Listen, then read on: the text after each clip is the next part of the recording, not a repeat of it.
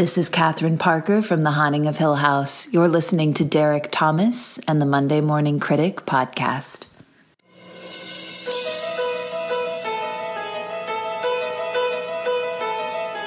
The dark side's calling out and is real. She'll never know just how I feel. From out of the shadows she walks like a dream. Make me feel crazy, make me feel so mean.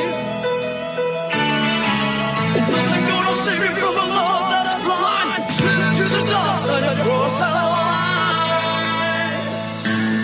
On the dark side.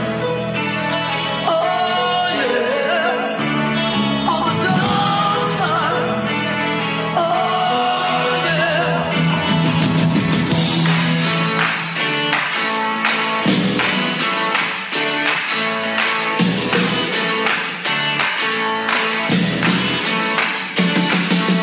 Dark side's going up and it's real. She'll never know just how I feel. My next guest has been an infiltrator, Bone Tomahawk, Lincoln Lawyer, Virgin Suicides, the greatest American hero. He broke our hearts as Eddie Wilson and Eddie the Cruisers. And I gotta say, the chef from New York has turned out to be a pretty goddamn good actor. His name is Michael Paré. Michael, how are you today? I'm good, Derek. Things are quiet here in California. California, things are quiet. So, Michael, I have to ask, what's the secret, right? Because you've been so good for so long, working at such a high level. What's the process? What's the method you go through? What's the secret here? Pray, meditate, eat healthy, focus on your career. Because That's about it, man. yeah, because you got 163 in your filmography. You're still going strong. You're better than ever, right? You've evolved as an actor. You're playing more complex characters. So, man, and I guess I was joking a little bit. Not joking about the looks, but like your career, you're getting better with time, man. And as an actor, that's what you want. You want to evolve and get better with time. You know, I'm a lifetime member of the Actors Studio. I do theater. I teach a little bit, so, you got to grow. If you're not moving forward, you're sliding back, right? No, man, that's well said. That's well, and there are some actors I have that come on the show, Michael, and they kind of are I come in, I read the lines, and I leave, and that's the opposite of who you are, man. It's clearly you love acting, you love who you are, and you love the profession you're in, and trying to get better really, really kind of shows that. Well, life's an adventure. You got to, you got to charge, march, whatever you want to call it. But thank you very much for that. Yeah, so you're born. I have to ask. You're born in Brooklyn. You have a huge family, right? 6 sisters, 3 brothers. You lose your dad early on, which is awful. Is your mother at the time kind of a superhero, kind of raising all of you on her own? Is she somebody that you completely idolize? Well, I don't know about idolize her, but she was our mom, and she went to work a year after my father died, and everybody in the family went to college. She was strong, very Catholic. She had 2 brothers that were Catholic priests, a cousin that was a Catholic priest, a cousin that was a nun. So, she had a very strong spiritual life. Yeah, I mean, and growing up, you're in a very difficult time, right? The war is going on. You just lose your dad. Was it a tough time? I mean, I hope it's not. It's an obvious question, but is it a really tough time for you, Michael? Is it something that was very difficult for you to navigate through? Well, it was a big family. There were 4 boys in one room, 4 girls in the other, and the 2 youngest had like a little nursery room. So it was crowded, but we had the family. There were 10 of us. Was it hard? Yeah. Well, I mean, look, man. You look around the world. Anybody growing up in the United States is very fortunate. So I have nothing to complain about. No, that's well said, man. And I gotta say, man, you're just to fast forward a little bit. You're a chef, right, in New York, and all of a sudden you're discovered. I mean, it's almost like you live two lives, Michael, right? The one before acting and the one as an actor. And it almost seemed like it came by storm for you. Well, I was definitely, I feel like I was chosen,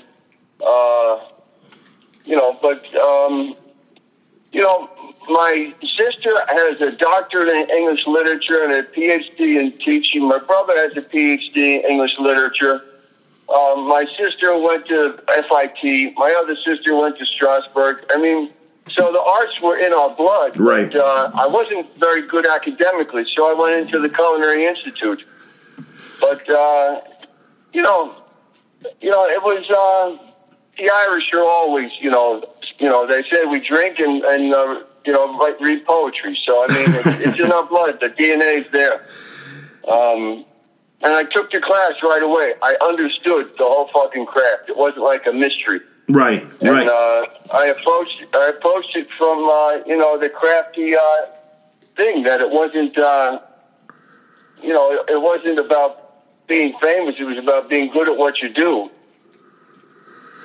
And how were you discovered, Michael? I know you've probably told the story 1,000 times, but I know you were a chef. Does somebody walks in and says, you'd be ideal for a role? How does that unfold for you, if you don't mind telling me a little bit about that?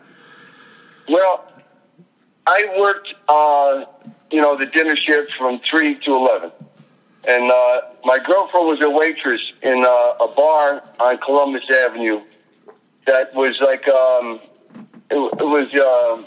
what do you call it? Industry bar. Right. It was right across the street from ABC. Right. So the news guys hung out there. The crew hung out there. All the technicians, and it was Columbus Avenue. So all the soap opera people were in and out. But I was a chef, and my girlfriend was a waitress, so I would sit there and wait for her to get off of work.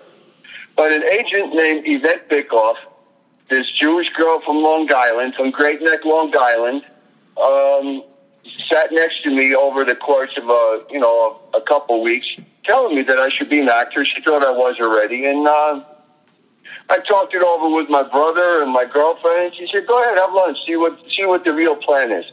So I had lunch with her, and she said she would send me to acting school during the day, and I could continue cooking at night. So I walked into a class in Carnegie Hall. That was a guy named Robert Movick who was teaching the Meisner method. And I'll be honest, as a chef, as a cook in Manhattan, all the waitresses are actresses, dancers, models, musicians, shit like that. And they weren't that interested in a chef. I was 20 years old. But you go into acting class, and if you put up good work, suddenly they will all talk to you and take you serious. So my initial attraction was it was a great way to meet beautiful girls. And then I continued studying, and then I went on to scene study, and I had a knack for it.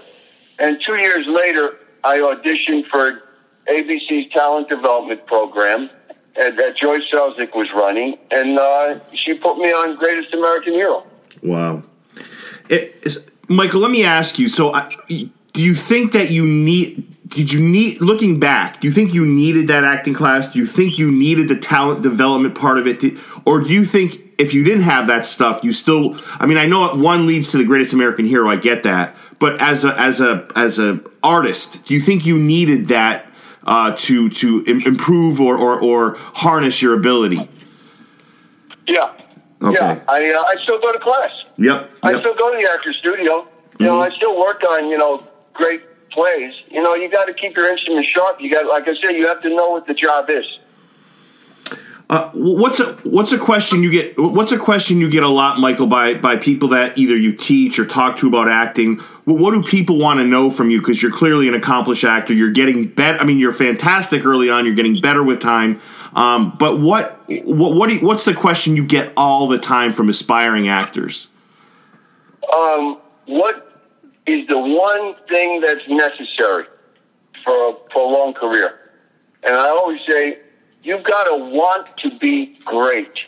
That's got to be what drives you, because greatness is a goal. It's not, an accomplishment. You have to want. You have to want it. as much as you want air. You have to want to be great at what you do. And that applies to anything in life. Yeah. And I thought you said this, Michael, and if you didn't, I apologize. I thought you said early on in your life you were so like blown away by, Brando and Dean and Paul Newman. Did watching guys like that have an effect on you? Were you blown away by acting? Is it something that's always been inside you? I know you mentioned your family. They clearly have the arts instilled in them. But did those type of actors, did they really kind of fuel you a little bit?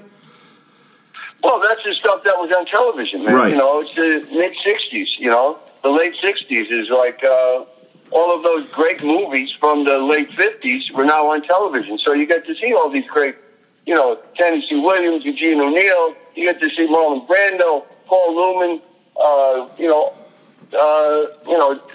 Jimmy Dean, all those guys. They were all on television. So was I blown away by, I didn't know why, but they were like very moving, and that's kind of your job as an actor, is to enable the audience to have an emotional experience based on an imaginary circumstance. Right.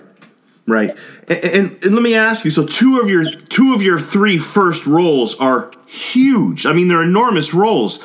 Is there a time where you ever pinch yourself, Michael, at that time and say, I can't believe this is happening? Or are you at the mindset of, you know what? I believe in what I've become. I've worked hard as an actor, busting my ass. I deserve to be here. Or is it both? No, in the beginning, I couldn't believe it because, I was only a year out of the kitchen when I got Greatest American Hero. And so when I got Eddie and the Cruisers, I was 3 years out of the kitchen. But, I'll tell you a funny story. We're on location in Cherry Hill, New Jersey, and I'm walking through the lobby of the hotel, and there's a guy I knew from when I was in a restaurant, working in restaurants. His girlfriend was best friends with my girlfriend. And, his name is Jimmy Grubel, right? And he says, Mike, how you doing? What are you doing here? And I said, I'm working. He says, how's the food? I said, what do you mean? He says, you said you work here. I said, no, I'm Eddie, man. And he goes, oh, my God. So, I immediately had this close friend who knew me way back when. Wow. So, did I belong there? Whether I did or not, they gave me the job, and, magic happens. But, of course, when it came out, I was pinching myself for, a few years. But, like I just got this big movie in China, and it's the same feeling. It's like, oh, my God, this is a role they never give to me. It's like, it's still exciting. Right. But in the beginning, it's even more so because, what was I, 24? My son is going to be 26 this summer. Wow. And when you're 24 years old, you really are mostly balls and, and daring. Michael, what does your son have to say about your career, a lot of your work? Is he just so used to it? I kept him out of it, and he's known me my whole life. Dad was always going away to shoot a movie. Right. He's not in show business. He's a software engineer. He's going to go work for Raytheon in September. Wow. So he's, that's the other side of my family. My brother Frank is, he's got his master's degree in electrical engineering, and, he became an engineer when they still used slide rulers. So, And my other brother was a technician, and my other sister was a nurse. So we have the arts and technology, Wow. But my son, he's proud of me, but it's not like my dad, the movie star kind of stuff. Gotcha. I gotcha. And I'm researching Eddie and the Cruisers. It's just, I gotta say, and I was battling on whether to ask you this or not. Is it better to have a movie, and I don't want to call it a cult classic because I almost feel like that takes away from how awesome this movie is. But is it better to have a movie where people, years later absolutely love it? Or is it better to be in like a movie where it's like a mainstream release where, it does kind of well? What kind of, is there a difference as an actor? Is it being in a nice spot, having a movie where, because you've been in both situations, is it nice being in a movie where years later Eddie still means this much to them? Is that still a special feeling? Well, yeah. Yeah, when people appreciate your work, that's what it's all about. Yeah, and I was looking otherwise, you might as well be doing theater in fucking, Wisconsin, in a farm town. Right, and I was looking at some of the, the clips on YouTube just to brush up. I have the movie. I've had it for a while on Blu-ray. And I got to say, man, it's got 1 to 5 million views. I mean, people are still head over heels for Eddie. And I swear, Michael, maybe I'm just going over the top here. This would make a great Netflix if they ever wanted to bring it back starring you. I mean, I could see this having a second life, but that's maybe just me being optimistic. I don't know, man. It's amazing to see. Well, I'm really proud of it. What can I say? Yeah.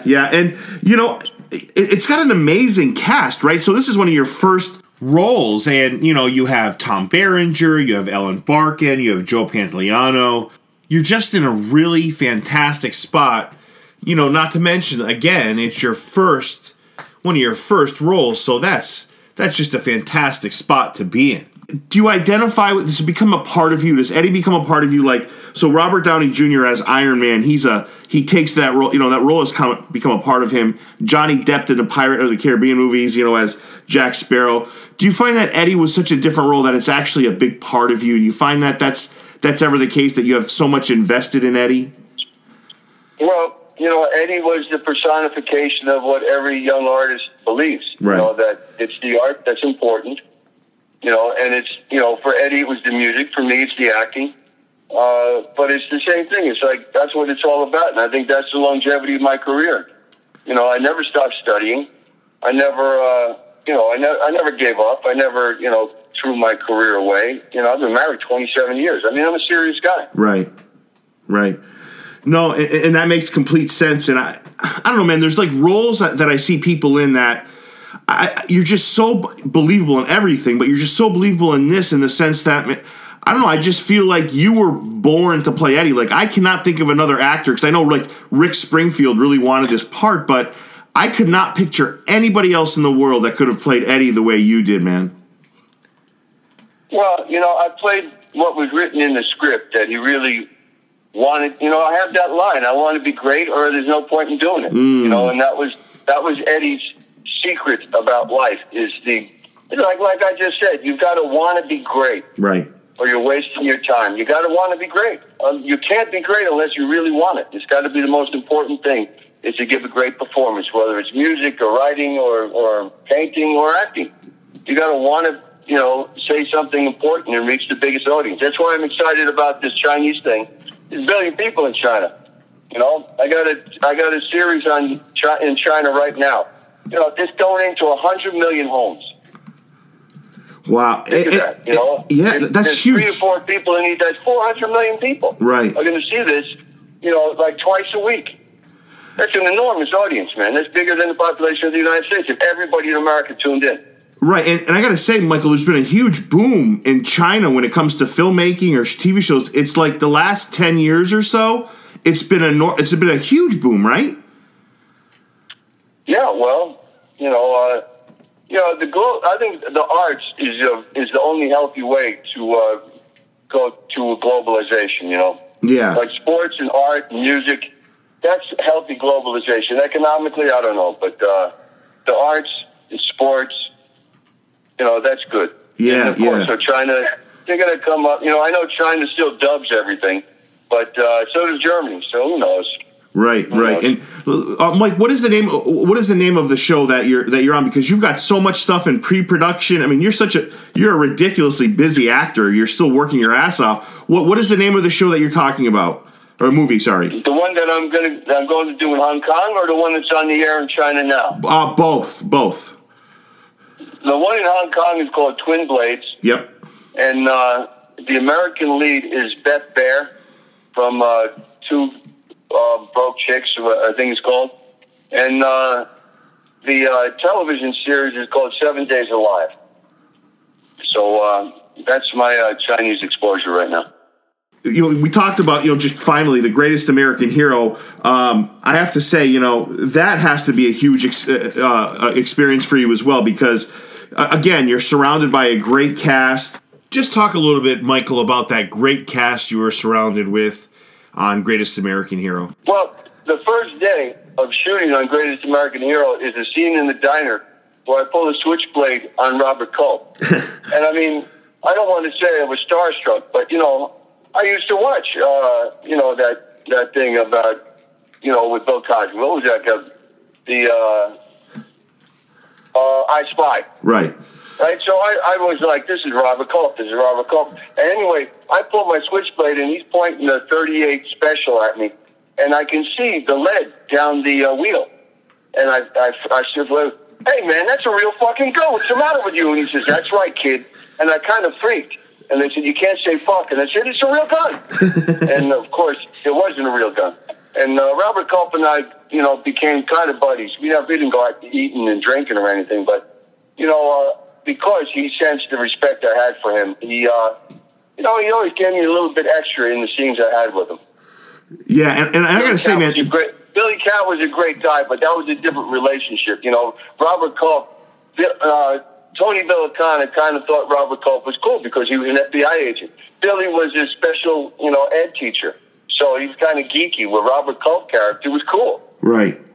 And that show, Michael, had so much bad luck from lawsuits from DC, which the DC lost. And I just felt like ABC handled that show all wrong. And I felt like it should have been 100 times better than it was, and it was one of the best shows, in my opinion, of all time. Well, Stephen Cannell was a pretty brilliant guy. He had about 10 or 15 really mega hits. Stephen Cannell is certainly one of the greatest creators and producers of shows in television history. No question about it. Maybe the best of all time. Michael, I appreciate your time. Thank you so much for being on the show.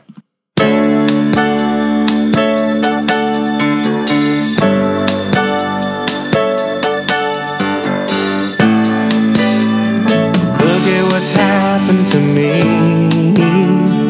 I can't believe it myself. Suddenly I'm up on top of the world. Should have